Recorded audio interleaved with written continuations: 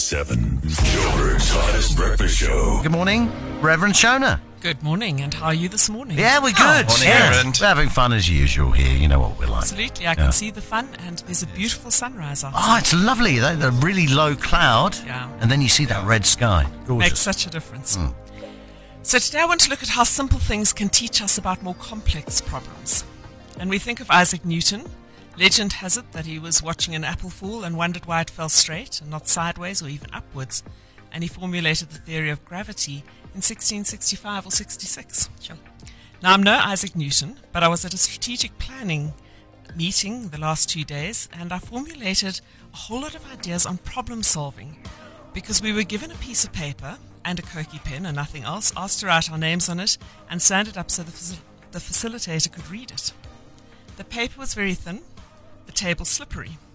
All of us folded it lengthways, wrote our names on it, and tried to stand it up, and all of our papers slipped and fell flat. My colleagues gave up. I refused to give up. I was determined to make it work, and I folded a small fold at the bottom, and then eventually, after it fell a few times, turned over a small fold at the top, made it very tight, and voila, it worked. So what did I learn from this that we could apply to bigger challenges that we face? First of all, don't give up. You have to be determined. Secondly, assess what you have. I had a paper, a pen, and myself, but I didn't actually use all my resources because I also had a phone, I could have Googled it, and I had my colleagues in the room, and I didn't ask them for help. Define the challenge. What is it? What is your vision? What is it that you want to achieve? What outcome are you looking for? Then we need to take ownership of it, and I know this from doing marriage prep. When there's conflict, we teach a conflict model from FAMSA, and one of the things they have to do is say what role they play in it. So you might be part of the stumbling block. Something in you might be part of it. Maybe it's even just your attitude. So what role do you play in it? Then brainstorm. And I love brainstorming. I think it's such fun because there's no wrong answer, and I always gather other people in. At church, I've got an exec that we would use or a council, and you need to then choose one way to try to go forward. And be prepared to mess up. If you think of a new relationship, you mess up a few times.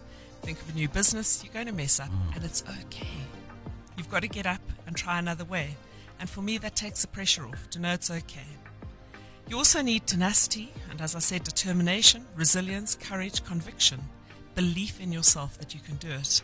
You need to be persistent. You need the ability to laugh at yourself. Don't laugh at yourself, you're going to get too serious and you're going to get miserable. Yeah. Be open to others and their ideas. Remain calm and focused. When everyone else gave up on the paper, they were laughing at me for carrying on. But I eventually got it right. So if you're facing a challenge today, don't give up. Step back, analyze and discern. Take ownership, brainstorm. Be prepared that you may have to try more than one way. Remain calm and focused. Believe in yourself. And my last thought for the day, nothing grows without rain. So sometimes we need to embrace the storm. God bless and have a great day. Joburg's hottest breakfast show. Weekdays 6 to 9 on Hot 1027.